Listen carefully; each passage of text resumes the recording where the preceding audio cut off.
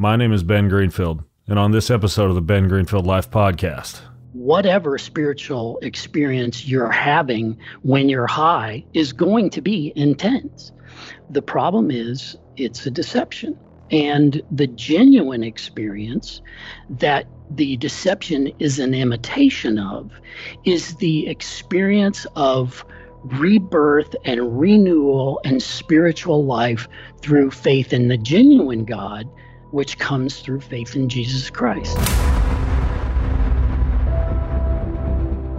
faith, family, fitness, health, performance, nutrition, longevity, ancestral living, biohacking, and a whole lot more.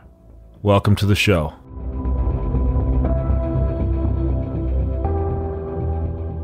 Hey, let's talk electrolytes.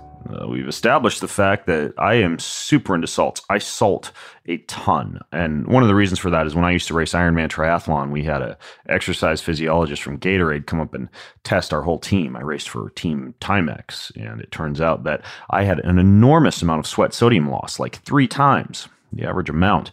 I began to use a lot of salt, around 6 grams a day, along with a host of other electrolytes, like full spectrum electrolytes, and immediately performance got better, recovery got better. I would go to sleep at night and not feel my blood pounding in my ears, which I'd grown so accustomed to and that I thought was normal.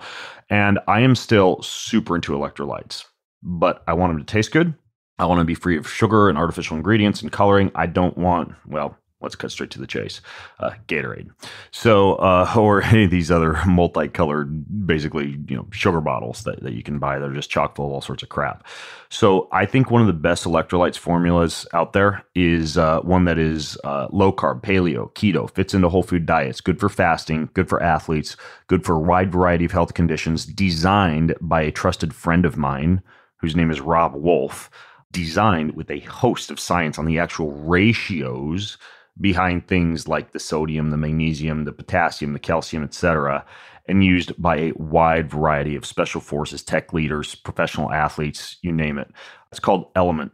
Whether you're a mom or an exercise enthusiast or a big sweater or a sauna lover, or you want a dynamite no sugar margarita with their citrus salt flavor, yes, it's good, then you need Element.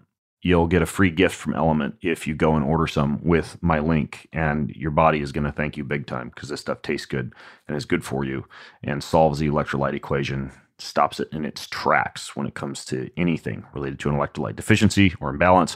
Go to drinklmnt.com/Ben Greenfield. drinklmnt.com/Ben Greenfield. Get you a free gift with your purchase. drinklmnt.com/Ben Greenfield. All right, if you enjoy using nicotine, you got to check out this company called Lucy. All right, look, I know we're all adults here, and we like the focus and relaxation and this blend of clean energy that you get from something like nicotine, but we also know that cigarettes are bad for you. So if you enjoy using nicotine and you want a clean nicotine product, not full of a bunch of artificial hoo-has, then this is the stuff for you. It's called Lucy, Lucy. They're at lucy.co. The promo code is Ben20. They have gum. I like the pomegranate flavor. They have lozenges. I like the cherry ice flavor. They have the little pouches that you put in your mouth. I like the peppermint flavor for those. The promo code is Ben20. If you use that, that will give you the 20% discount at checkout. It does contain nicotine. Nicotine is an addictive chemical. I'm supposed to tell you that. That's me being responsible. I love it. I chew a piece in the mid-morning and a piece in the mid-afternoon, or a piece in the mid-morning and a lozenge in the mid-afternoon. So I cut myself off at about 2, maximum 3 per day. But oh my gosh, it freaking works. So it's called Lucy, lucy.co. Use promo code Ben20 and you can experience what clean nicotine actually feels like. All right, so everybody wants to boost their immune system these days. Getting in a sauna 4 to 5 times a week can give you that, plus reduce pain and inflammation, increase heat shock proteins, help maintain muscle even when you can't work out, and make you feel on top of the world because the penetrating infrared heat releases so many happy hormones. So in my house, you'll find a Clear Light sauna. It's the sauna company known for shielding against EMF. Each one comes with a lifetime warranty, so they're built to last. It's big enough for me to work out in, for my whole family to sweat in. They have a whole variety of sizes, including a one-person version of what I have, which is perfect for even like the smallest apartment. And they have a quiz on their website. Ain't that helpful? to help you determine which of their 13 different models is perfect for you and your house and your family and your needs. So if you want to sweat buckets and get healthy doing so in the privacy of your own home, go check out this quiz at healwithheat.com. Healwithheat.com. Code Ben gets you a discount and free shipping at healwithheat.com. So check them out. Healwithheat.com, code Ben. All right, folks. Well, you may have heard me talking quite a bit lately about this concept of plant medicines and how I am increasingly disillusioned with their use and the wild popularity of them for a variety of reasons. One of the books that I read as I researched this whole concept of the pros and the cons of plant medicine is called Pharmakia. Pharmakia refers to a word that I'd actually seen a lot pop up in the Bible, but it wasn't until I actually read a book about what it truly means that I had a real light bulb moment about why it actually appears in the Word of God as something that we should be careful with. And if you're listening and you're not a Christian and you don't believe in the Bible, I would encourage you to actually listen to this episode anyways with the author of this Pharmakia book, just because it's chock full of a lot of information that I think anybody who's kind of like thinking about plant medicine or is involved with plant medicine or working with a shaman or anything like that should know, because there's a lot of stuff that goes on behind the scenes that you should know about. And my guest on the show today, Robert Oram, he not only has a background in the use of a lot of these compounds, but he also has a very, very unique perspective as somebody who has, kind of like me, become disillusioned with them and has really made a lot of sense out of why they might not be all that they're cracked up to be, or at least come with a great deal of caution required and a giant yellow warning flag on them. So Robert has taught in jails, treatment centers, schools, and churches, primarily in the realm of addiction and drug use, and has a personal history with plant medicines and drug addiction, and has also studied up quite a bit on what the word pharmakia really means and some fascinating views on why these type of drugs might exist in the first place in terms of the plant uses on the planet Earth, and a whole lot more. So Robert, thanks so much for coming on the show, man. I'm super excited to unpack this with you. I am super excited to be on your show. It's I've been looking forward to it for a long time. Yeah. Yeah. And your book kind of like, I just randomly came across, it was kind of flying under the radar. And you and I have been talking behind the scenes about, maybe turn into an audiobook or something. So more folks can listen in who are more of the podcast audio type. So if you guys haven't read the book, you can go to bengreenfieldlife.com/pharmakia, PHARMAKIA. That's where the show notes for the show are going to be. And also I'll link to the book over there. And eventually, if we wind up doing an audiobook version of it, you'll be the first to know if you're listening in here. But Robert, tell me about your history with the use of plant medicines and drugs, and what got you interested in all this in the first place. I was just a typical 1980s party boy. There was nothing spiritual about my drug use at all. I ended up having some spiritual experiences, but they weren't, what I was looking for. I was just looking to have a good time. Back then, we didn't even use the term plant medicines. But I did sort of have an aversion to regularly using any drugs that weren't natural. So I tried everything except for crack cocaine, but pot was my drug of choice. I was a classic wake and bake stoner. I did a lot of mushrooms and I did a lot of hashish. Like I said, I didn't want to get into doing things like cocaine or methamphetamine on a regular basis. I just didn't like the fact that they weren't natural. I probably should mention, since this is the Ben Greenfield podcast, that about the same time that I first started smoking pot, I started weight training also. I was about 17. And I fell in love with working out at the same time. That's interesting. I actually run it. I even interviewed a guy who's more like the endurance ultra running community, who actually uses cannabis quite a bit for long runs, for kind of like that pain killing euphoric effect. And I do know people who will go hit the gym on it. I think even popular podcasters like Joe Rogan have talked about taking THC before they go crush it on the kettlebells or on the jiu-jitsu mats. Right. I did that all the time. It was one of my favorite things to do. I would go for 3, 4 hour bike rides up in the Marin headlands above San Francisco, or I would just go to the weight room. So working out was one of the few good habits that I've had my whole life. But good, you'll fit in with our crowd. Yeah, yeah. There's definitely a lot of things that I enjoyed about smoking pot and getting high. I mean, I didn't get hooked on the bad experiences that came later. I got hooked on the euphoria and the relaxation and the creativity and the good times. And when that's all I was having, I couldn't see any reason not to be doing them all the time. I mean, why wouldn't I? If I was still functional and I could have a better workout or a better bike ride or a better creative writing session, why wouldn't I smoke a joint or hit a few bowls? Right. So, right. Yeah. And there is a little bit of a, I guess there is the pain numbing effect that, a lot of people who get addicted to opioids will depend upon, but there's also like a little bit of escapism involved as well. I think there's a little bit of a disconnection from self, a disconnection from maybe the pain that might help you grow as a person. And really, I think for the same reason that a lot of people wind up doing heftier doses of plant medicines in kind of like a journeying based experience, I think that, and I know we'll get a chance to delve into this quite a bit, it's also just kind of like a noble excuse to tweak the brain chemistry and fall into a state of mind in which you can forget all your worries and forget all your pains and just escape for a little while. And I don't necessarily think that's healthy. And obviously it comes with a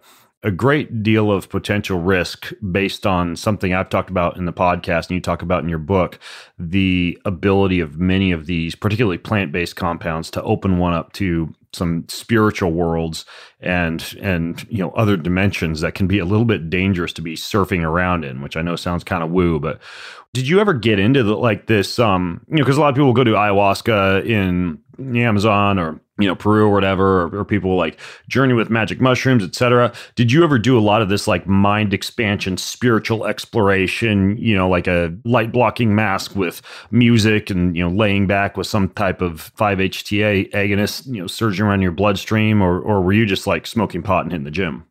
Pretty much smoking pot and hitting the gym until I had my first real spiritual experience, quote unquote, when I was high. When I first used, I was a junior in high school. But when I first got high, I'd been drinking for a few years. When I first started smoking pot, I was a junior. My senior year, I was smoking pot every day. I was also doing cocaine and mushrooms and some pharmaceuticals, like on the weekends. I never had any bad trips. I never had any problems in school. I didn't have any problems in my relationships at all. In fact, my life was going great. And then all of a sudden, on one night, everything changed. It was during my freshman year of college, and I had been doing some pharmaceuticals, and I was getting high with a couple of my friends. We were just watching TV, and I described this experience in detail on a video testimony that I made recently. It's going to be available at robertoram.com. Okay. You can just look for part 1 of the testimony. But basically, I had an experience, what I later learned shamans refer to as being thought. Being thought? Yes, okay. Where the mind is taken over and you receive a vision or a level of understanding that is simply supernatural. And at the time, we were just watching TV talking. And when this moment came on to me, I was looking at, it was my girlfriend, myself, and our best friend were sitting in our living room watching the last episode of MASH, which, some of your audience may remember that show. And all of a sudden I looked over to our friend and he was talking, and I could suddenly see everything about his personality. I understood all his anxieties and his concerns. I could see how the influence of his parents was causing him lots of confusion and strife. And I could just see this guy like an open book.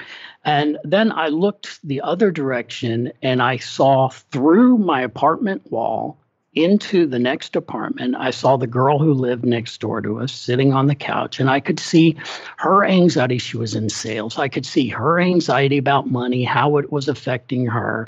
I'm not exaggerating this at all. I looked at the television set. I didn't just see the program MASH. I saw the actors on the stage under the lights with the directors. I saw the waves being transmitted to the television.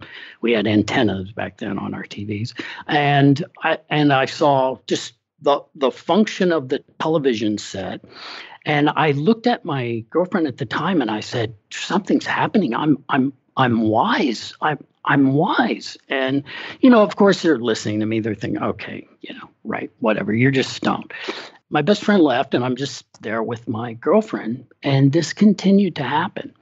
And I all of a sudden looked at myself and I had this moment where I was able to see my future and I saw everything falling apart in my life that was going absolutely great at the time. And at that moment, I had a panic attack, and that ended up being my first of many panic attacks. But looking back on that experience, I can understand in light of Pharmakia and in light of, everything I've studied since then, I can understand that at that moment, I had a spirit enter me, and it was a spirit of fear. It was a demon who basically took control of me and destroyed my life. And he gave me a prophetic vision of what was going to happen. And that experience is very similar to accounts that I later read about of shamans when they first come into contact, when they first encounter the spirits that are going to become their guides, their primary guides. My spirit guide, the first spirit that I was exposed to, was a spirit of fear. And of course, at that time, I had no idea that there was anything spiritual going on. I just knew that, I had a panic attack and pot was starting to, cause me some serious problems. Sure enough, my life started to fall apart. I flunked out of college. My girlfriend and I broke up. I ended up living in my van down by the beach for a while. I was starting to have mental health issues. And I just decided, okay, I got to do whatever I can do to get off the pot. I got to stop using this pot because I understood that was really the main part of the problem. And I spent 8 years trying everything that I could possibly find to stop using and get control of myself again, but nothing worked.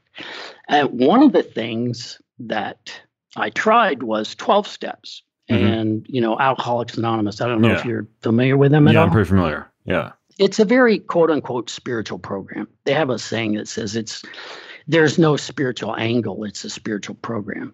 So I was living in San Francisco at the time, and I went into AA. And as I was involved in that program for about a year and a half, I started becoming spiritual, quote unquote. And so I started in, the New Age was very popular back then. I got introduced to shamanism and Hinduism and Zen Buddhism and that type of meditation. And I started reading, books, philosophical books and Zen books and spiritual books. And so my first introduction to anything spiritual at all was in that context where I was actually sober for the first time in years. And you weren't a Christian at that point? No. Okay. No. I had not been raised Christian. In all the things that I tried to stop using, it never occurred to me to crack open a Bible or call out to Jesus. It just wasn't even an option that I considered. It was basically the way I was raised. But then I ended up relapsing out of 12 steps. And it was a very interesting time. And I think some of your audience will relate to this. I was very shocked to find that when I went back to smoking pot after I had been introduced to all this, all these spiritual practices and principles and theories, that I actually felt closer to God as I understood him at the time. It wasn't the God of the Bible. It was still my higher power. And I felt more spiritual when I was using. So at that point, in my history, my using became closer to what you're describing, where people are, trying to use drugs as a quote unquote entheogen, or they're trying to have an encounter with, divine light or whatever name they want to put on it. And that was how I used drugs up until the point where I got introduced to Jesus Christ, God, and then God basically spoke to me one night about it and set me free of the desire for it. But at that point, I had given up trying to quit smoking. And I had this spiritual rationalization for what I was doing. I became a Christian. I accepted Jesus Christ. I had an intensely positive spiritual experience that I describe on these videos that are on my robertorm.com website. And as soon as I came to faith in Jesus Christ, he started to clean up all these other areas that, drug addicts typically struggle with, cussing and use of pornography and drunkenness and fits of rage and sexual experience, sexual relationships. And, so my first year as a Christian, God was working in a powerful way to make me more like Jesus. But I still believed that drug use was a spiritually positive thing. Yeah. And by the way, if I could interrupt real quick, regarding the link between drug use and spirituality, I mean, a lot of people, and this is common in some of the psilocybin studies that have been done in places like Johns Hopkins, will report that, the use of psilocybin, for example, was the most spiritual experience that they've ever had in their life. And many religions traditionally have relied upon things like psilocybin and cannabis and other entheogens, et cetera, because it seems that, not to get too chemically about this, there's this link between the dopaminergic response, the triggering of these 5-HTA receptors, another receptor called NAAG, and kind of what goes on in the prefrontal cortex when it comes to many of these drugs that kind of shift you into like this same type of spiritually receptive state that you might experience during like meditation and prayer and worship and music. It's kind of like pressing down the gas pedal on full speed to shift you into this state of, what may describe as like spiritual enlightenment or something like that, which I think is kind of a lot of the background behind the attractiveness of a lot of these compounds that people are using now to, quote, find God or expand their mind or to tackle trauma or to meditate or worship or anything like that, simply because there's something about these that shift you into this deeply spiritually responsive and an open and receptive state. It's why many, folks who I know who have been previous atheists, for example, will go on some kind of a plant medicine journey with psilocybin or with ayahuasca or with DMT. And when they finish that, they're no longer atheists. Like they come out the other side saying, "Well, I've seen God. I know there's a higher power. I know God exists. I know there's a deep spiritual world that I never really understood or became involved with." And many people will hear that and be like, "Oh, well, that's amazing. This could be like the salvation of humankind, the ability to be able to use these type of compounds." And maybe later on we'll get a chance to unpack, the story behind folks like Timothy Leary and Aldous Huxley and how they actually tackled this type of potential of some of these compounds.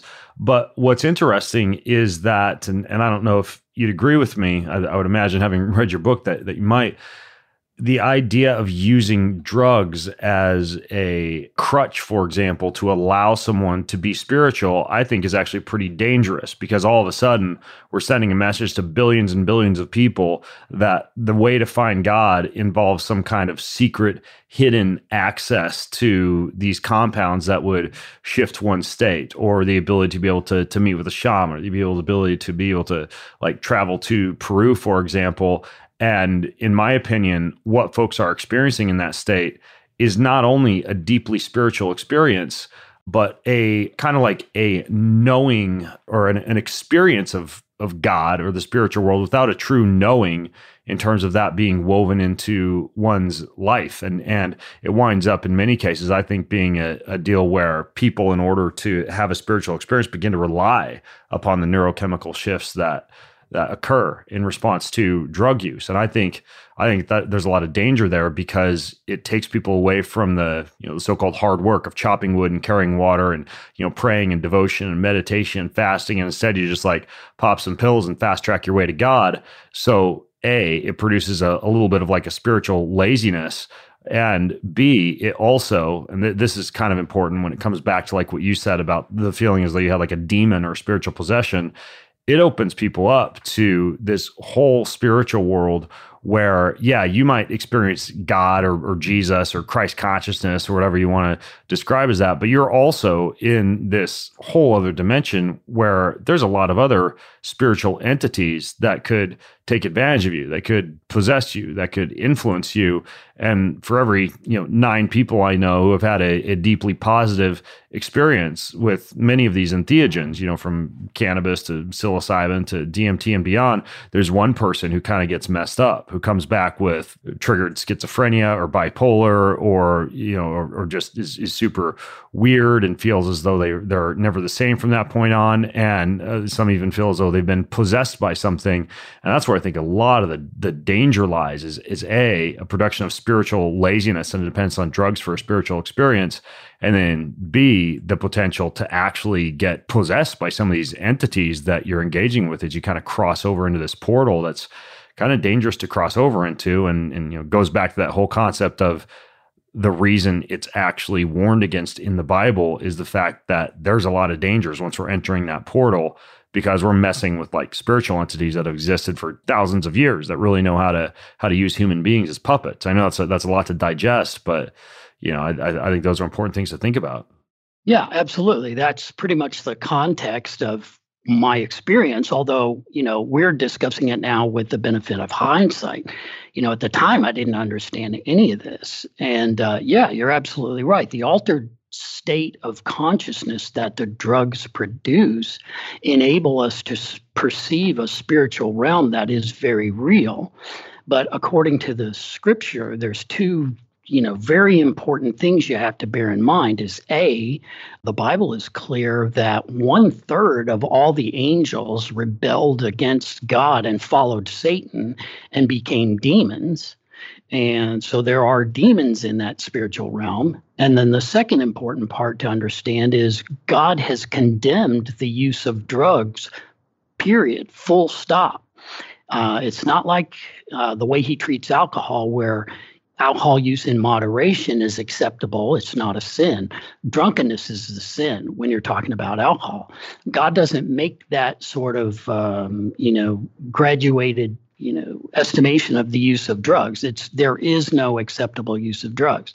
And so I can understand what happened to me now because it's completely consistent with what you just described and when you interpret it biblically. But at the time, I didn't know. And to your point about, relying on the drug, that's exactly, I won't spend any more time on it. I'll just tell you real quickly. It's kind of the highlight of the part 2 of my personal testimony that's on robertoram.com. But I had been counseled by my assistant pastor at the time about my continuing drug use. I'm a Christian. And I told him flat out, I said, look, I use pot. I'm an addict first. I tried everything there is to get off of it. I can't get off of it. I said, and I use pot for, I was convinced at the time that it was bringing me closer to God.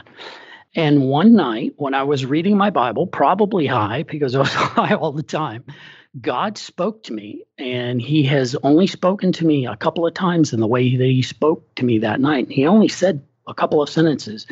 He said, you're a slave to marijuana, and it's not my will that you would be a slave to anything. And I'm just listening. I mean, there's, I didn't hear voices.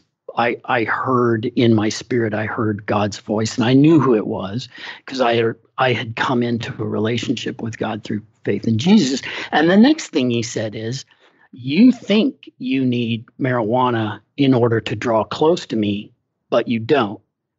He said, you've made it an idol, period. And that was all he said to me. But the amazing thing was, from that moment, my desire for marijuana was gone. I mean, I just accepted the truth of what I had been told. I wasn't going to argue with God about either of these things. And just from that moment, God set me free from my desire for marijuana. So it was my freedom from my desire, my slavery to drugs was simply part of the process of sanctification that all Christians go through. When you enter into a relationship with Jesus Christ, he accepts you right where you are. It doesn't matter. You can be like I was, using porn, getting drunk, getting in fights. I got, suicidal issues. I'm smoking pot every day. God doesn't care. Come to my son as you are. And then once I got into a relationship with Jesus, the Holy Spirit started just walking me out of those sins. And my drug use was just another one of those sins. But then later, he led me to start doing all this research. And it really enabled me to put a fine point on my understanding of the spiritual nature of what had been going on for all those years and why I had suffered the things I had suffered. You mentioned, 1 out of 9 people who end up having, mental health issues or whatever.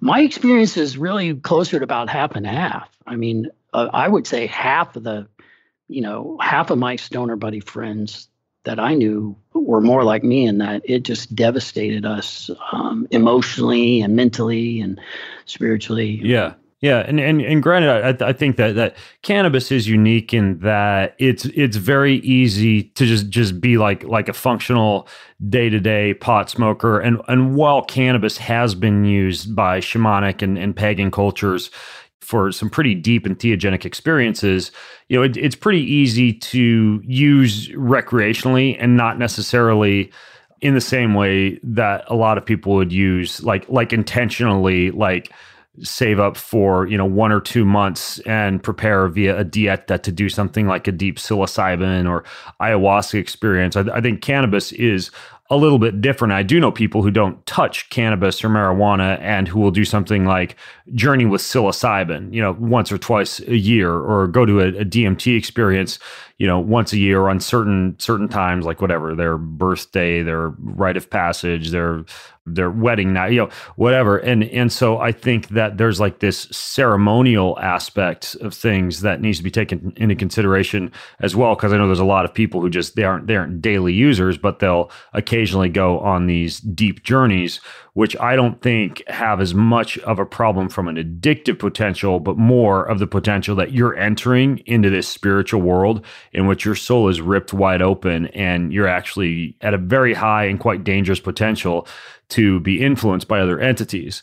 But that being said, I want to backpedal for just a second and ask you a couple of clarifying questions. And before I do want to highlight something that you mentioned, and that is that once you start a daily spiritual walk, for example, waking up in the morning and doing meditation, and specifically like a Christ-based meditation or something where you're communing with God, prayer, scripture reading, devotions, etc.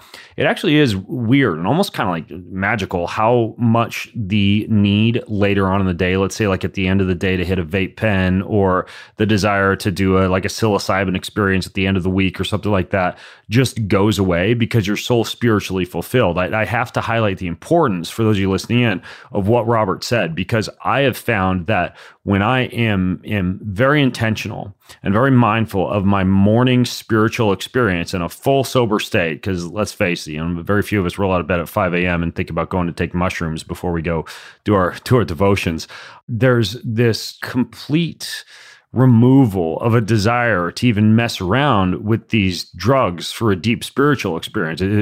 It's kind of odd that it happens so quickly once you devote yourself to like that daily chopping wood, carrying water practice of like a morning devotional or an evening devotional, prayer, scripture reading, meditation type of routine. I've found that to be incredibly helpful for myself as a guy who, is surrounded by people who are using these plant medicines and who have rampant access to them. It's almost like being in a sober state, communing with God becomes far more attractive and removes this desire to use a lot of these medicines. So I want to highlight the importance of that. But I also want to ask you, Robert, you said something a little while ago that I need you to clarify. You said that the Bible flat out condemns drugs. And yet it's my understanding that this Greek word pharmakia, as a noun, refers to the use of drugs in occult magic, like in sorcery, or to divine with the spiritual world, or to journey, for example, into a different spiritual dimension.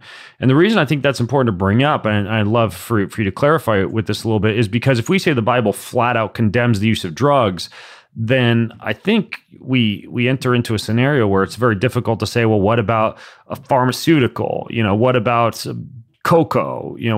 What about even like microdosing for sensory enhancement with something like LSD or psilocybin or something like that? So is it the flat out condemning the use of anything that shifts one's state? Because I think that, the slippery slope there is that we wind up just like condemning everything, including potentially like kale, versus is it the use of drugs specifically for the purpose of divination, right? Of entering into a different spiritual dimension? Because it's my impression, and I could be wrong here, that what we're not supposed to be doing, what we need to be very careful with, is taking a high dose of an entheogen that shifts us into this portal in which we're interacting with the spiritual world and exposing ourselves to not just, God or Jesus, but angels, demons, spirits, entities, you name it.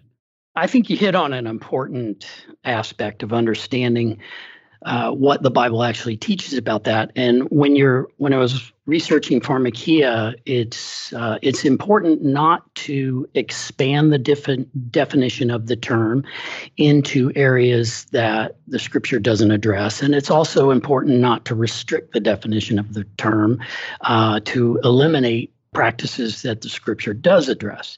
So, for example, there are books out there where some people have tried to argue that the Bible's references to pharmakia mean that even medicinal drugs are, verboten, and you shouldn't even be taking what I refer to as legitimate medicine. There is a book called Pharmakia. It's spelled differently than your book. It's spelled Pharmakeia. It's called Pharmakia, A Hidden Assassin. And I read that book after I read yours, and that author actually says, any drug, period, is pure evil and sorcery. And I don't agree with that. But go ahead. What were you going to say?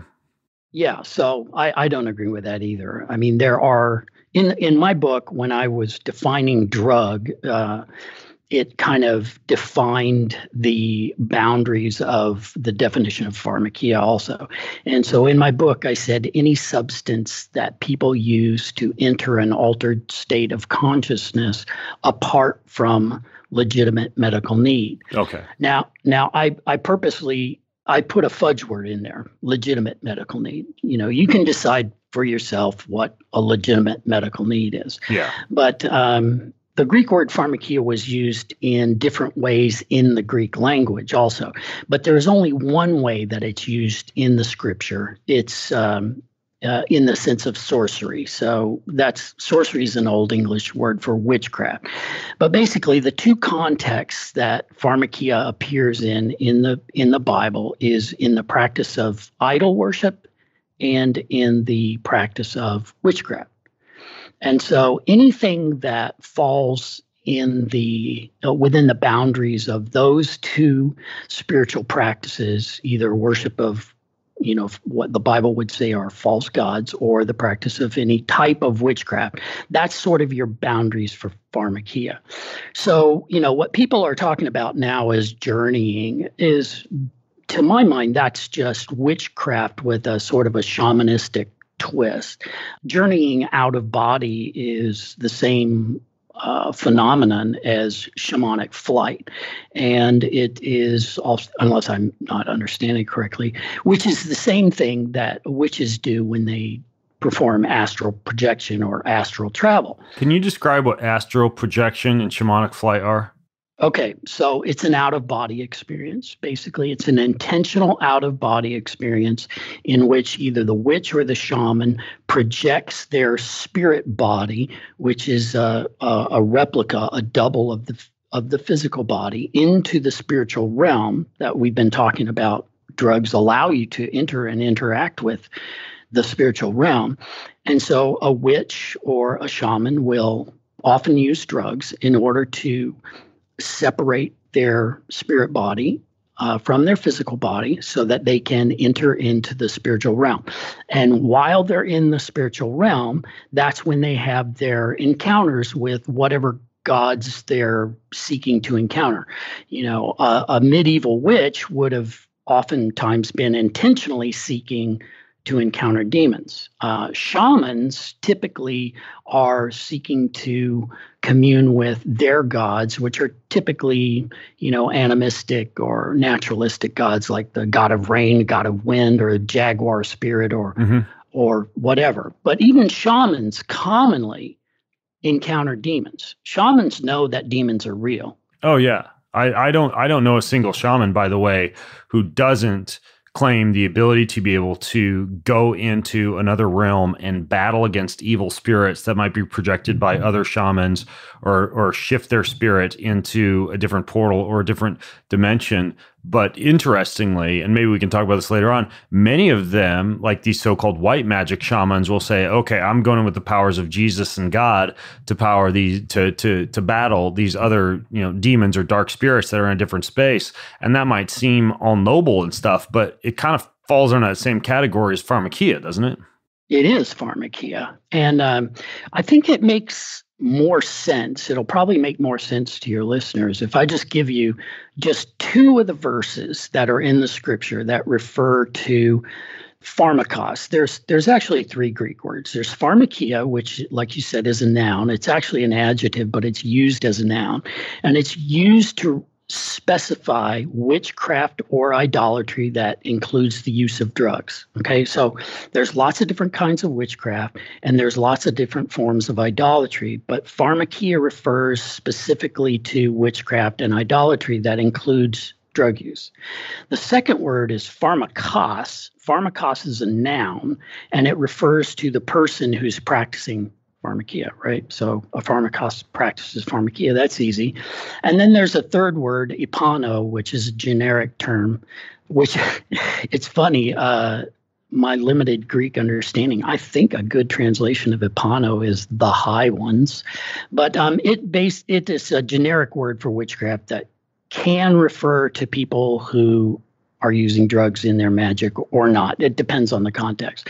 But anyway, so let me just give you two verses, one from the Old Testament, one from the New Testament, and that'll help your audience sort of understand the level of sort of trepidation and concern that I have and that you now have about these processes. So in the book of Exodus, in chapter 22, Moses has just given Israel the law, the 10 Commandments, and he's going through and adding a few kind of, you know, loose laws, just additional commands to them. And in Exodus 22:18, Moses, speaking on behalf of Yahweh, the God of the Old Testament, says, "You shall not permit a sorceress to live." Now, that word sorceress is pharmakos in the Greek. So it refers specifically to, it's in its feminine form in the Greek, but it refers specifically to a female witch who is using drugs to perform magic. All right. And the next verse, he says, "Whoever lies with an animal shall surely be put to death." And the next verse, he said, "He who sacrifices to any god except to the Lord shall be utterly destroyed." So you've got the use of drugs in a spiritual context. You know, drug use for spiritual purposes, condemned as a capital offense, and it's listed along with bestiality and idolatry.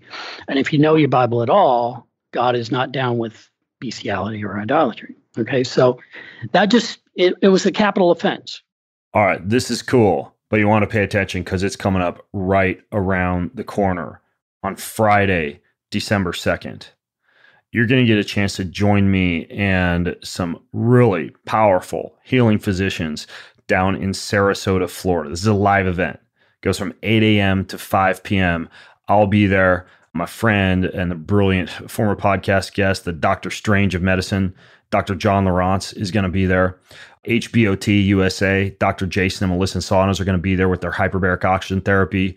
Brian Richards of Sauna Space, Harry Paul, one of John's friends who I recently met, who's also an amazing healer, for an event that's super unique. It's all based around the elements: earth, fire, air, and water, with a ton of treatments and technologies and modalities and very unique biohacks that you're going to get exposed to during the entire event. Basically, what I mean by that is when it comes to air, you're going to learn about hyperbaric oxygen and ozone and air filtration, everything you need to know to upgrade your air. When it comes to earth, pulsed electromagnetic field therapy, earthing, grounding, a host of other ways that you can use the power of the planet to enhance your health, your sleep, your recovery, your muscle gain, your fat loss, a lot more. Water, you'll learn about proper water filtration, how to upgrade your water, hydrogenated water, structured water, basically soup to nuts, everything you need to know about water and how to apply it in your home, in your office, in your life. And then finally, fire. This is a fun one. Lots of cryotherapy, a little bit of ice too, breath work, inner fire practices, a ton of stuff when it comes to introducing the element of fire into your life. So this event is super unique. John and I have been working on it behind the scenes, and it has come together amazingly. There's even a VIP experience. If you sign up for the VIP experience, you could come 2 days early or stay a few days after the event. And basically, you will get all the medical protocols customized by Dr. John and his staff if you claim one of those 10 VIP spots. That'll include like IV methylene blue, laser treatments, John's really unique bliss release, which is basically an endonasal adjustment, which is essentially like a chiropractic adjustment through your nose for your entire skull, which if you've had TBI or concussion or allergies or things like that in the past, it totally reboots that entire system.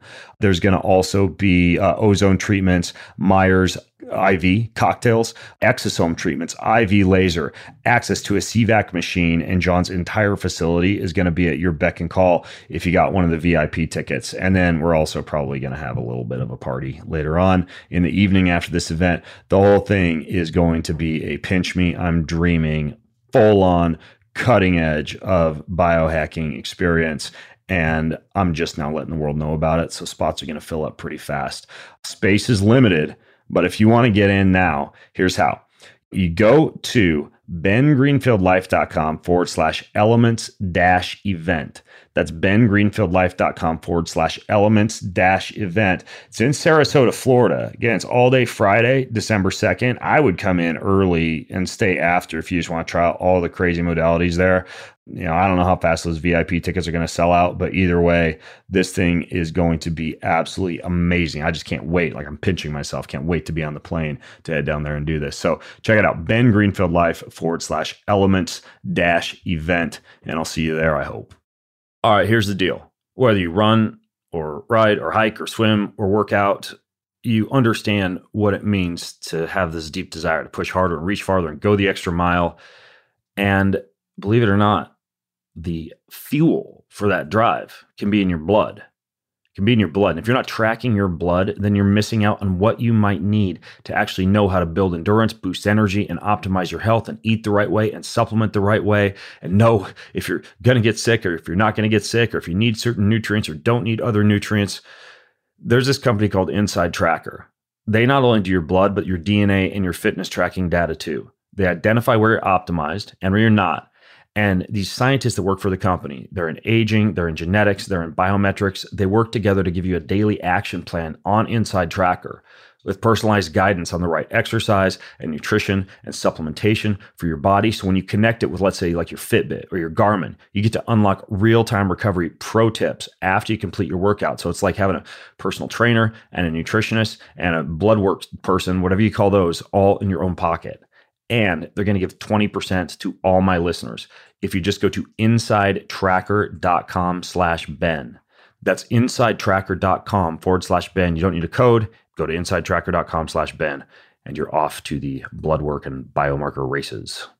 All right, magnesium. I love it. I actually pop 6 a night of this magnesium breakthrough stuff because it's got all the different forms of magnesium that are out there. All right, so let me give you a list, okay? If you're irritable or anxious, if you struggle with insomnia, if you get muscle cramps or twitches, if you have high blood pressure, if you're sometimes constipated, those are all symptoms of magnesium deficiency, and just a few of them because magnesium is involved in over 600 biochemical reactions in your body. This magnesium breakthrough stuff that I use replaces magnesium because it uses 7 different forms. Most companies don't do that. So your body can actually use and absorb all the different kinds of magnesium, and you're getting the best of all the best kinds of magnesium. A lot of supplements use the cheap kinds that your body can't use or absorb, not this breakthrough stuff. And what they're going to do is a Black Friday special from November 21st to November 29th. You get magnesium breakthrough, but they're going to add in all of the other Bioptimizer's best-in-class products with a 25% discount. That's pretty huge. So for that Black Friday special, you go to bioptimizers.com/Ben and use code Ben10. That gets you 25% off of any order, Ben10 at bioptimizers.com/Ben. And if you go starting November 21st all the way up to November 29th, you'll be able to take advantage of that exclusive Black Friday offer with that 25% discount on the whole shebang, the whole catalog. Check it out. bioptimizers.com/Ben. bioptimizers.com/Ben. Do you think that's because there's so much potential? Unlike, so alcohol, it's hard for alcohol to be an entheogen, right? It's hard to actually journey with alcohol. Typically, you're just slobbering drunk by the time you consume enough alcohol to do so. I mean, there's some examples where people will use alcohol in ceremonies, but it's pretty hard to like OD on alcohol to the point where you're journeying and still be loose enough to really get anything out of it. And so you described earlier how there's a differentiation between drugs and alcohol. And you think the reason for that is because the drugs, particularly drugs that allow one to journey, that would be traditionally used for divination, all the way down to you talk about this in your book, like the ergo, the precursor to LSD that, early witches would smear on their broomsticks and apply rectally or vaginally to be able to enter into these other dimensions. Like stuff like that is actually putting you at a very, very deep spiritual risk because, again, you're entering into this other dimension that our modern day scientific, rational, materialistic, logical culture would like to deny exists. But just because we deny it exists doesn't mean that we can get rid of it and kiss it all goodbye. And again, this returns back to people who never believed in God, doing a plant medicine ceremony, coming out the other end and saying, oh, hey, there is a God. There's this spiritual portal that we pass into that can be deeply scarring spiritually and or shift our dependency on the pure, simple, blissful experience of seeking God in a full-on sober state to needing drugs to seek God, while simultaneously putting ourselves at the risk for possession and interaction with these spiritual entities who may not have our best interests in mind. Right. You have to come to grips with the fact that God is not going to allow people to come into communion with him, A, apart from Jesus Christ, and B, with the use of drugs. There are several reasons for this prohibition, and it's a really good question. It's a tough question to answer without laying down enough of a biblical worldview to answer it intelligently. I go through everything very methodically in the book. That's why it's 400 odd pages. So yeah, it's super thorough. Yeah, when I make statements here that may sound crazy, I've given the proof text for them in the book.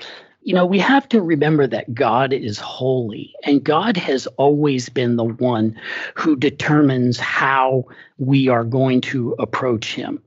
And it's not up to us to determine how we're going to approach him. And one of the best stories for sort of pondering this whole question of can we use drugs to enter into God's presence is the Old Testament story of Nadab and Abihu.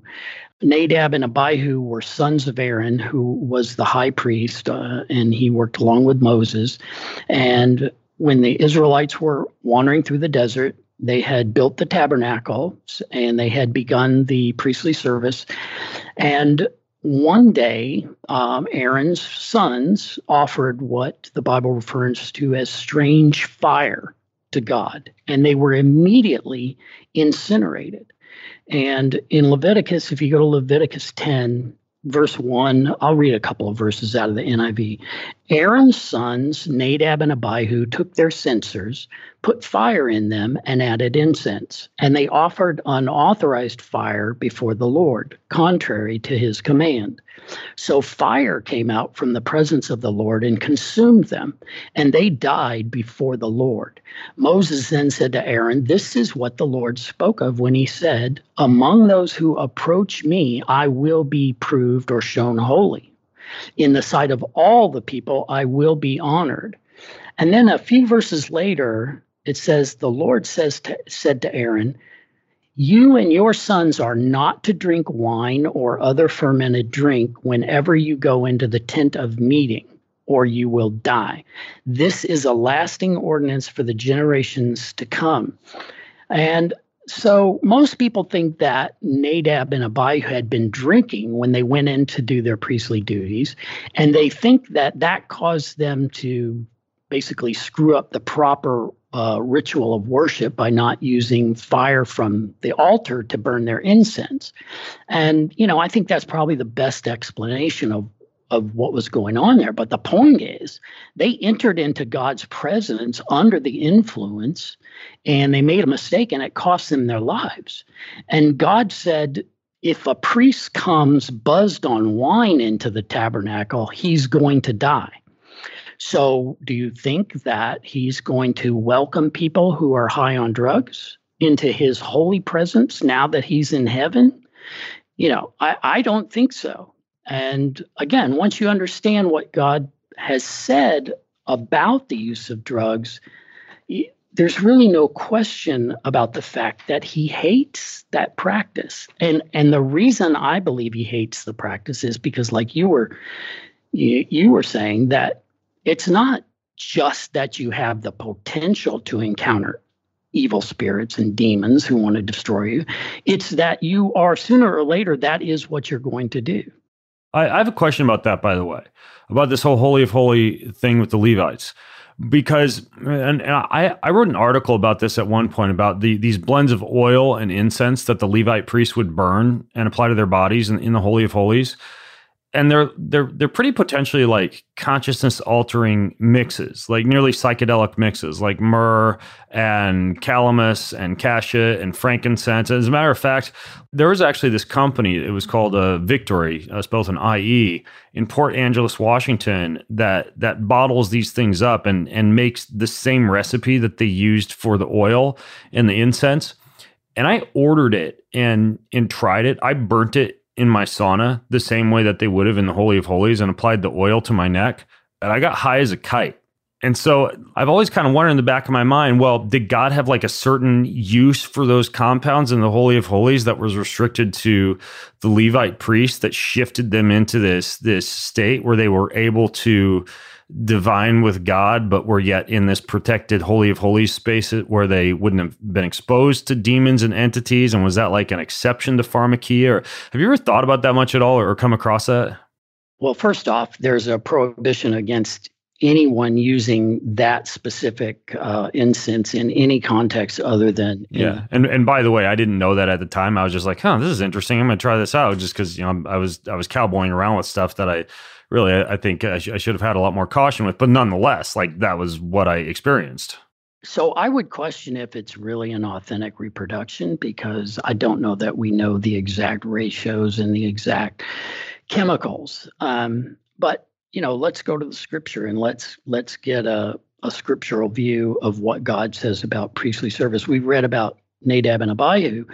There's another reference to Pharmakos specifically in the Old Testament in Malachi in chapter 3. And this is a prophecy of what Jesus is going to do to the priests of Israel when he returns. Okay, so I'll read just two verses from Malachi 3 out of the NIV. It says, Jesus will sit as a refiner and as a purifier of silver. He will purify the Levites and refine them like gold and silver. So just as a comment, when you refine precious metals, you do so by fire. All right, so it looks like it's another picture similar to Nadab and Abihu, where he's going to destroy the sinning priests via fire. Then the Lord will have men who will bring offerings in righteousness, and the offerings of Judah and Jerusalem will be acceptable to the Lord, as in the days gone by, as in former years. And then in verse 5, it says, so I, and that's Jesus, will come to put you on trial. I will be quick to testify against the sorcerers, and that's pharmakos. So that's not just, people practicing any kind of witchcraft. That's people practicing witchcraft with drugs specifically. And he says the adulterers and the perjurers, against those who defraud laborers of their wages, against those who oppress the widows and the fatherless, and those who deprive foreigners of justice and do not fear me. So you've got another instance where Jesus is going to, not another instance, but an instance where Jesus is going to deal with the Levites when he returns.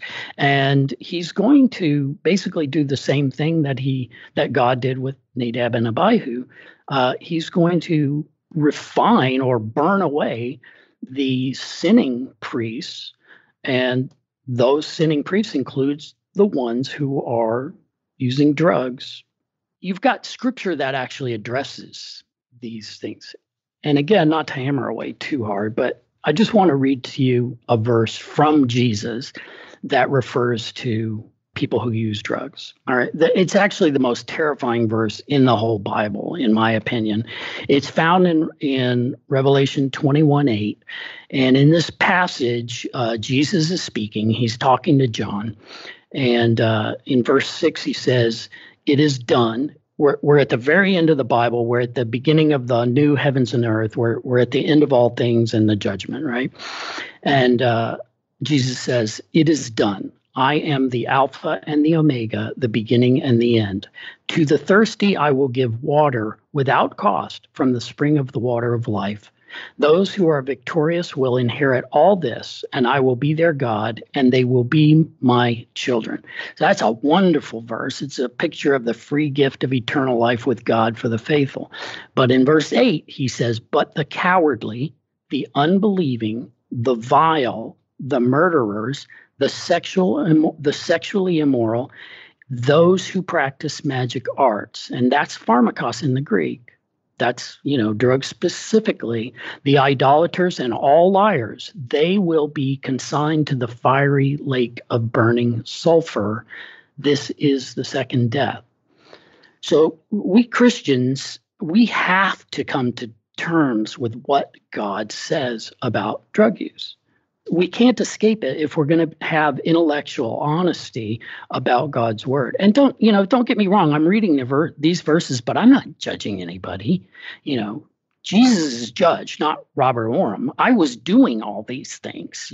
I thought the same way that many people probably in your listening audience think about drugs. I did too, Robert. Like for me, I had deeply positive experiences that I think were, despite my opinion now, that based on my new understanding of the Bible, now that I understand that, I think that it was a sin for me to be experimenting with all these drugs in the fashion that I was, namely for the purpose of journeying and entering into other portals and dimensions. And I've said, taking like a microdose of psilocybin for a creative writing day or for a hunt or a hike or something for increased sensory perception, I don't necessarily consider that to be pharmakia, nor do I consider like snorting a little bit of oxytocin before a date night with your wife to be an issue, for enhanced, touch perception or something like that, or better sex. And, I even think that there might be some use cases for like end of life therapy or trauma or some of those things that could technically be considered legitimate medical uses. But for this idea of just like spiritual enlightenment and these mind expanding journeys using plant medicines, just the fact that they come with these dangers that I think God knew about has painted them in a whole new light for me. And I would be really remiss not to ask you about the emergence of these specifically in America, because I think that's really problematic. And this like shocked me in your book, actually, where you get into this discussion between Timothy Leary and Aldous Huxley. I realize this is a little bit of a pivot from where we're at right now, but I have to talk about this while I have you on the show, because I'm curious, because these guys, despite them being like the grandfathers of plant medicine in the US or whatever, they seem to have like something really out against Christianity and the Bible. When you look at the history of plant medicines and you realize that the people who really made it popular in the US almost had like an agenda, it's a little bit concerning. Can you get into that a little bit? Yeah, Aleister Crowley was an occult magician who referred to himself as the Great Beast 666. A lot of people know his name. He's the most famous and infamous occult magician there's ever been. And he was, just so you know, Aleister Crowley was a pharmacos. He first started using cocaine, then he went to mescaline, and eventually he turned to heroin. And he used those drugs not only to journey to, perform astral projection, but he intentionally wanted to contact demons, and he intentionally wanted them to come to dwell within him, because as an occult magician, he understood that the indwelling demons were the source of his magic or occult power. So that's Crowley. What's interesting is Aldous Huxley first wrote The Doors of Perception, and in, I think 55, I forget. And he said in that book that he had tried mescaline for the first time, and he wrote The Doors of Perception. And The Doors of Perception is essentially just a description of what was supposed to be Huxley's first mescaline trip.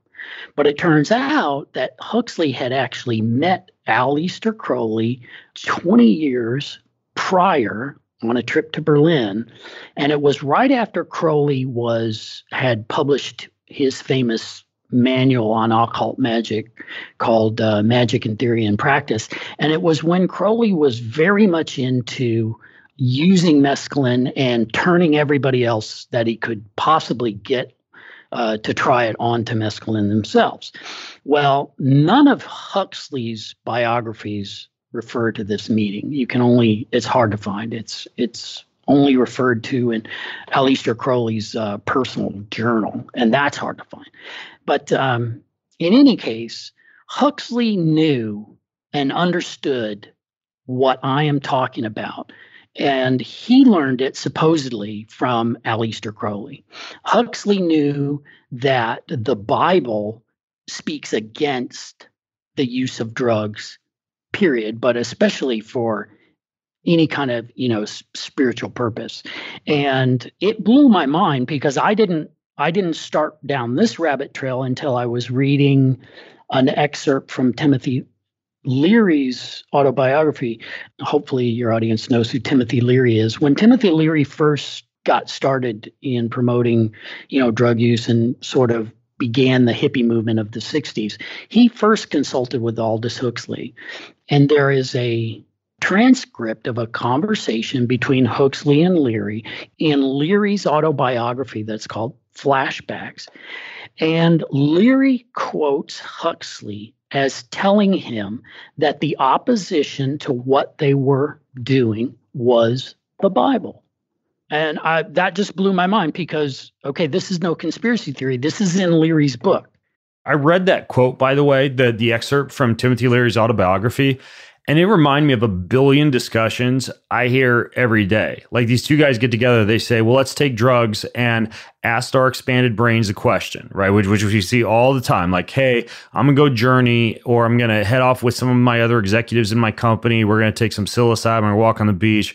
We're going to figure out some new ideas for our company. You know, we don't know we're in this state where we're going to be exposed to also like demons and entities, et cetera. We're just going to go mind expand, yet we know that gods, both big G God and little G gods, speak to people through plants. So there's some danger there already, whether it's ergo or psilocybin or ayahuasca or whatever. And then once they start talking, they start discussing like this philosopher's stone, like this powerful knowledge that's been passed on by scholars and mystics and artists. And again, you hear a lot of people talk about that these days, right? The Akashic record, I'm going to tap into universal consciousness, et cetera, et cetera. And then one of them says that society needs this information, right? We got to somehow get this out into the world and out of the hands of the intelligent rich, you know, and that kind of comes down to almost like this third wave of plant medicine. Hey, get this into the hands of many people because it'll create kumbaya and love, love, love, and we're all going to hold hands and dance around the campfire. And so they go around to that. And then at the very end, they're like, they basically say that the brain drugs, the mass-produced brain drugs, are going to bring about vast changes in society, and all they need to do is spread the word. And then at the very end of that quote, I think it's Aldous says this to Timothy. He says the obstacle of this whole evolution is the Bible. And Robert, I think the reason for that is because when people like the 60s is a perfect example, but I think we're seeing a resurgence of that now.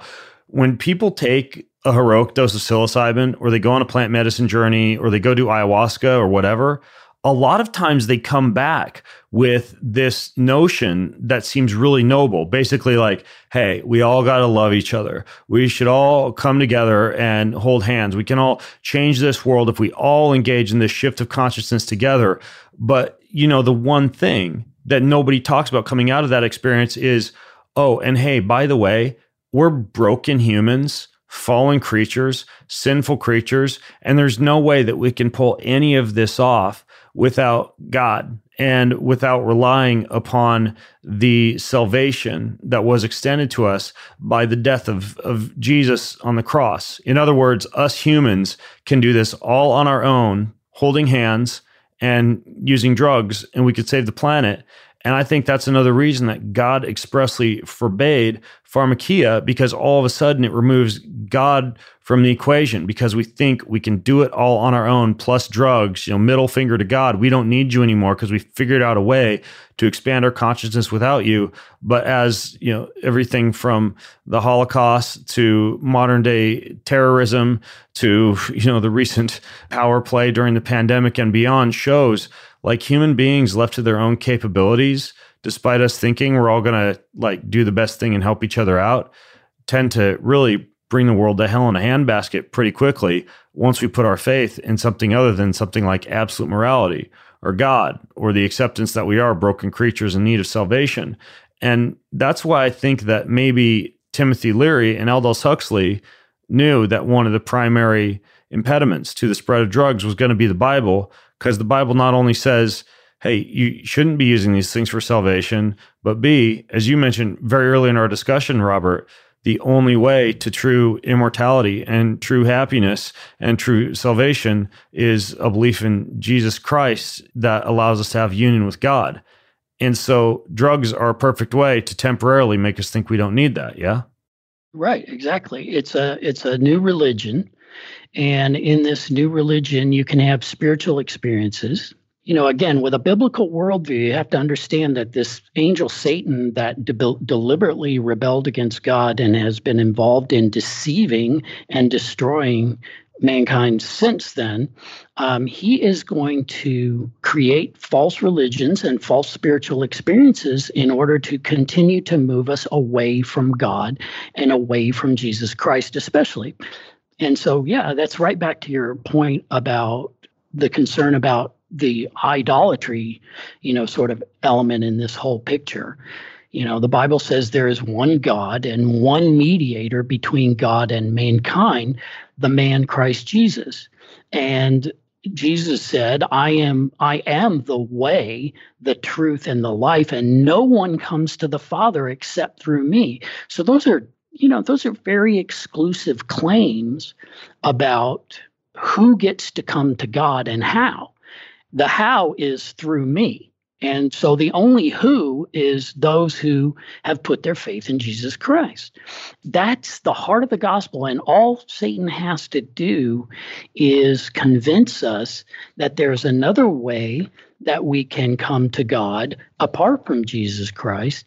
And he's got you. He's got you deceived. And you're eventually going to reap the fruits of it. But even if you don't end up having bad experiences, the devil has managed to keep you away from Jesus. And in the end, that's the big deal. Yeah.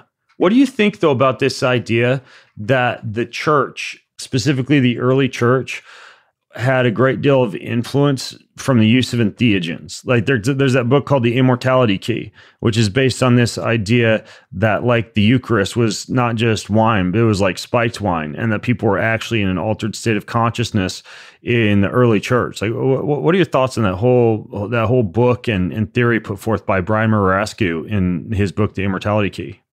Right. Well, let me first say I read his book. Before I got his book, I listened to 4 hours of podcasts with Brian. He was on Joe Rogan and a couple other shows, and he seems like a really smart, likable, interesting guy. He is. He's a friend of mine. We've had dinner before and talked about this, but I want to hear your take on it. Well, his book did change my view of how the ancient Greeks and Romans used wine to worship Dionysus and Bacchus. Like you said, if you're going to try to drink enough alcohol in order to have a spiritual experience, it's probably not going to work because you're just not if it's just alcohol. Yeah. Right. And I had always assumed that they were simply drinking copious amounts of alcohol to have encounters with these, the god of wine. But now I think they probably had hallucinogens such as ergot added to the wine, which, that's Pharmakia, but it's in a wine carrier. And I think he convinced me that Pharmakia, in the context of pagan idolatry, was much more common, not only in ancient Greece, but maybe even in Israel, than I understood in the past. But having said that, I don't think Brian proved his main thesis that hallucinogen use was common among the first Christians. And he even admitted it himself toward the end of the book. He said, we didn't find the smoking gun. So it's an entertaining read. There's things I learned from it. But the thing that got to me is, well, he didn't prove his thesis. So why did it sell, 7 million, 12 million copies, whatever it was? And I think the reason people were so excited about his book is they want to believe that God is okay with this. They want to have some validation for what they're doing. But if he was really going to prove his thesis, to my mind, there's 3 levels of proof that he kind of needs to pass through. The first one was kind of what this book was about. Did it happen ever? Did the early church ever use ergot or something else in the wine of communion? There's still no proof that that happened even once. But like I said, given all his research, to me it seems possible. I actually wouldn't be too surprised if I learned later that somebody found that, say for example, the church in Corinth, which was a mess of a church. They were involved in all kinds of occult and pagan things. I wouldn't be too surprised if somebody found evidence that, there was 1 or 2 instances that the church in Corinth had defiled the Eucharist with ergot. Oh, I totally wouldn't be surprised if they were. But at the same time, like the whole book of 1st and 2nd Corinthians is Paul writing letters to the Corinthians, telling them that they were making big mistakes with these like pagan feasts and some of their sexual revelry. And so the fact that they were doing it does not mean that that was right. And in fact, it appears that one of the greatest apostles of Christianity, Paul, if he did know this, was writing to the Corinthians telling them, knock it off. This stuff is dangerous. Yeah. You can't drink the cup of the Lord and the cup of demons. Yeah, he says that. The cup of the Lord and cup of demons, with the cup of demons very, very likely being the spiked drug-infused wine being used during the Eucharist. So maybe they were doing it, but that doesn't mean that they were the perfect examples of early-day Christians that we are supposed to emulate.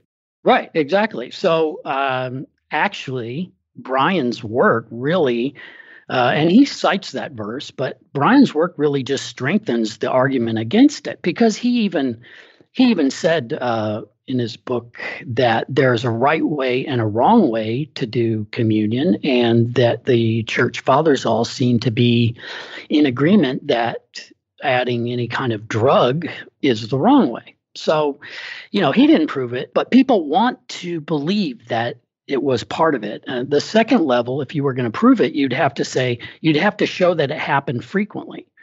And, there's absolutely no evidence whatsoever that it happened frequently. You would have to, he said we didn't find a smoking gun. If you want to say it was common practice, you would have to have a smoking machine gun of evidence, right, to support that. And then finally, which is what you already addressed, assuming you found widespread evidence of the use of ergot in the communion, you would then need to prove that it was sanctioned, that it was orthodox practice.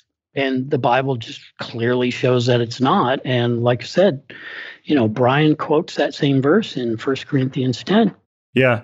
And I mean, even if the wine was, spiked back in those days or had a lot of these entheogens in it, I mean, you also, and this is, I realize, like possibly a little bit of a stretch, but Jesus was offered that wine on the cross and refused to drink it. And maybe that was for different reasons, but it could have also been because Jesus Christ himself knew, this guy who had turned a whole bunch of water into wine at the wedding in Cana, that the wine he was being offered on the cross actually was one of these hallucinogenic and theogenic substances. I realize that that's kind of like, it's stretching and a total hypothesis, but basically I think the long story short here is that let's just say that it's true that there were elements of entheogenic use in the early Christian church. That's kind of like saying nowadays there's elements of adultery and inaccurate preaching and, or sinful worship in some churches in America. And therefore, that makes it right. And it doesn't. I mean, church is full of people who are hypocrites and who are sinful, just like any other element of society. And that doesn't, just because it's a practice in a church doesn't mean that we endorse it, right? Correct. I mean, you got to go back to the Bible. To your point about Jesus refusing the wine that was offered to him when he was being taken to be crucified, the Bible says it contained gall, which is believed to be a sort of a narcotic, and he turned it down. So Jesus refused to enter an altered state of consciousness even when he was in excruciating pain. But, I thought it was interesting. Brian's book kind of brought out the fact that wine was more or less a universal carrier for different kinds of medicine, and that would be a good example of it. But, he argued, he quoted 1 Corinthians 10, 20 and 21. And Paul, like you said, Paul said, the sacrifices of pagans are offered to demons, not to God. And I do not want you to be participants with demons. And then in verse 21, he said, you cannot drink the cup of the Lord and the cup of demons too. You cannot have a part in both the Lord's table and the table of demons. And so that, to me, if Brian is right, and if that is what they were doing, that verse addresses it perfectly. He's saying, no, it's a cup of demons because it's a cup of Pharmakia. Yeah.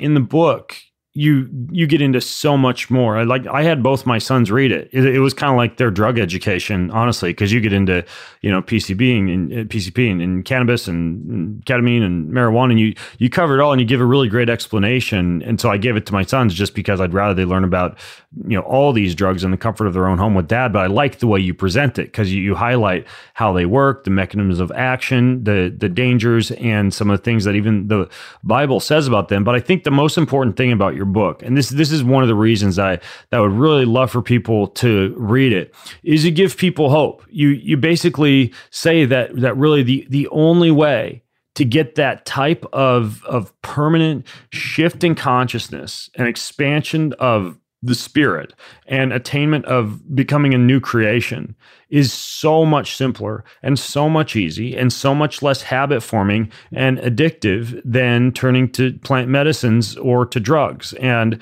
it's a very simple but a very explicit message, and that is that you have this complete lifting of the burden off your back, this complete cleansing of your consciousness and conscience, and this near removal of any type of desire to be dependent upon or rely on these medicines for a spiritual experience. Once you discover how easy and free and simple it is to have a deeply spiritual experience with God in a fully sober state, on your knees in the morning, I can tell you what, Robert, every single morning, my sons and I are sitting cross-legged. I'm not saying it's to brag or to be like, to act like I'm all holy, praying in public or whatever. My sons and I are sitting cross-legged on the living room floor, and we have incense burning, and we're playing soaking worship music, and we're reading the Bible, and we're praying, and I'm crying. And it's this deeply spiritual release, and that's every single morning, and there's no drugs involved. And then we stand up and we go about our day, and the entire day is magical and amazing because of that. And I wish more people could just experience that, especially people who are considering going off and doing some type of plant medicine journey. I would challenge somebody listening in, just try it. Like, instead of doing some fasting and dieta and, leading up to your super special trip to go see a shaman, maybe take that time instead and just spend 30 days in prayer and meditation and soul searching and journaling and reading passages of the Bible like Proverbs or 1 John or Romans or any of these other amazing passages of scripture. And then take those, I don't know, usually it's like 3 or 4 days that you've dedicated to taking drugs and doing all your intention setting and journaling afterwards. And instead, go out in the forest or to a quiet place and fast and have some water and have your Bible and a journal without the drugs. And I guarantee that you're probably going to have, I know you're going to have a better experience. But here's the problem, Robert. 99% of people will hear that and they'll be like, wait, that doesn't sound like any fun. I don't get to do drugs. I don't get to shift my consciousness. I don't get to see special colors inside my head, even though, trust me, if you fasted for 2 days and you're deep in prayer with God, you will see a lot of special colors inside your head. Don't worry about that. But it's one of those things where people just don't want to chop wood and carry water. But if you're listening in, I would say, hey, you know what? Just try it. Before you go off and do plant medicine, try the other route. Try the harder route. Try the route that involves, blood, sweat, and tears and hard work and fasting and going off by yourself. And I wish more people would do that before they say, hey, I found God through plant medicines. Because if they did that first, I'll bet they'd say, hey, I found God through prayer and fasting and engagement in the spiritual disciplines. And I think that's what people need a lot more than they need yet another trip to the Peru or the Amazon to do ayahuasca. Right. And, if my thesis on Pharmakia is true, then the experiences they're having are a deception. And they are a convincing deception, because of the sensory effect of the drugs. And people make the mistake of thinking, oh, well, if I'm having an intense experience, then it must be a genuine experience. But that's not necessarily the case. The drugs have got your, sensory input on, next level turned up to 11. So whatever spiritual experience you're having when you're high is going to be intense. The problem is it's a deception.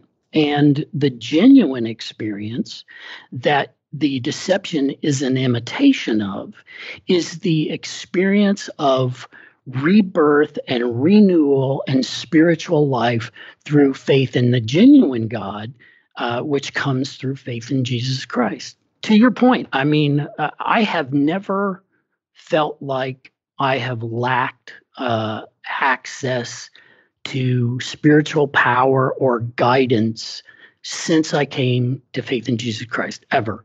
Have I had experiences that were as intense as some of the experiences I had on psilocybin? I've had a few, But again, that's not what determines whether or not they are authentic and genuine and can be trusted. And genuine faith in the genuine God brings genuine renewal and genuine life. And like you said, there is no substitute for it. Yeah, I agree.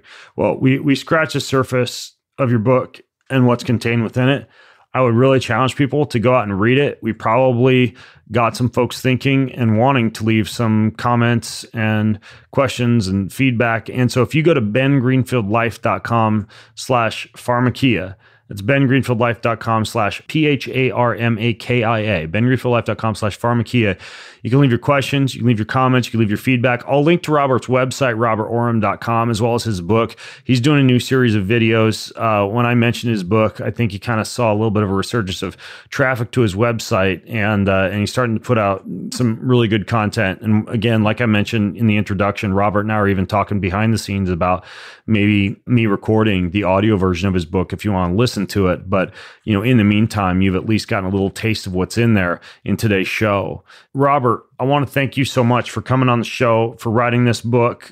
We could have talked for hours, obviously, but I think we covered at least a little bit of what I wanted to cover. I hope we got some people thinking about the dangers of these medicines and some things they should think about instead. And so I'm super grateful for you, man, and thank you for coming on the show. Likewise, brother. All right, folks, I'm Ben Greenfield along with Robert Oram, signing out from bengreenfieldlife.com. Have an amazing week. All right, this is cool, but you want to pay attention because it's coming up right around the corner on Friday, December 2nd. You're going to get a chance to join me and some really powerful healing physicians down in Sarasota, Florida. This is a live event. It goes from 8 a.m. to 5 p.m. I'll be there. My friend and the brilliant former podcast guest, the Dr. Strange of Medicine, Dr. John Lawrence, is going to be there. HBOT USA, Dr. Jason and Melissa Saunas are going to be there with their hyperbaric oxygen therapy. Brian Richards of Sauna Space, Harry Paul, one of John's friends who I recently met, who's also an amazing healer, for an event that's super unique. It's all based around the elements: earth, fire, air, and water, with a ton of treatments and technologies and modalities and very unique biohacks that you're going to get exposed to during the entire event. Basically, what I mean by that is when it comes to air, you're going to learn about hyperbaric oxygen and ozone and air filtration, everything you need to know to upgrade your air. When it comes to earth, pulsed electromagnetic field therapy, earthing, grounding, a host of other ways that you can use the power of the planet to enhance your health, your sleep, your recovery, your muscle gain, your fat loss, a lot more.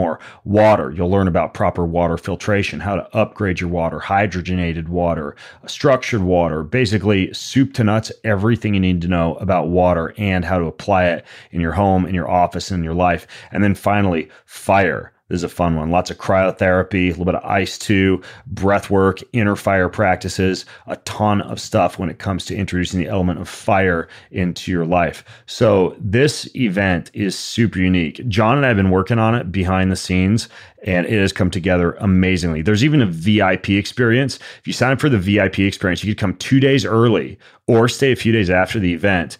And basically, you will get all the medical protocols customized by Dr. John and his staff if you claim one of those 10 VIP spots. That'll include like IV methylene blue, laser treatments, John's really unique bliss release, which is basically an endonasal adjustment, which is essentially like a chiropractic adjustment through your nose for your entire skull, which if you've had TBI or concussion or allergies or things like that in the past, it totally reboots that entire system.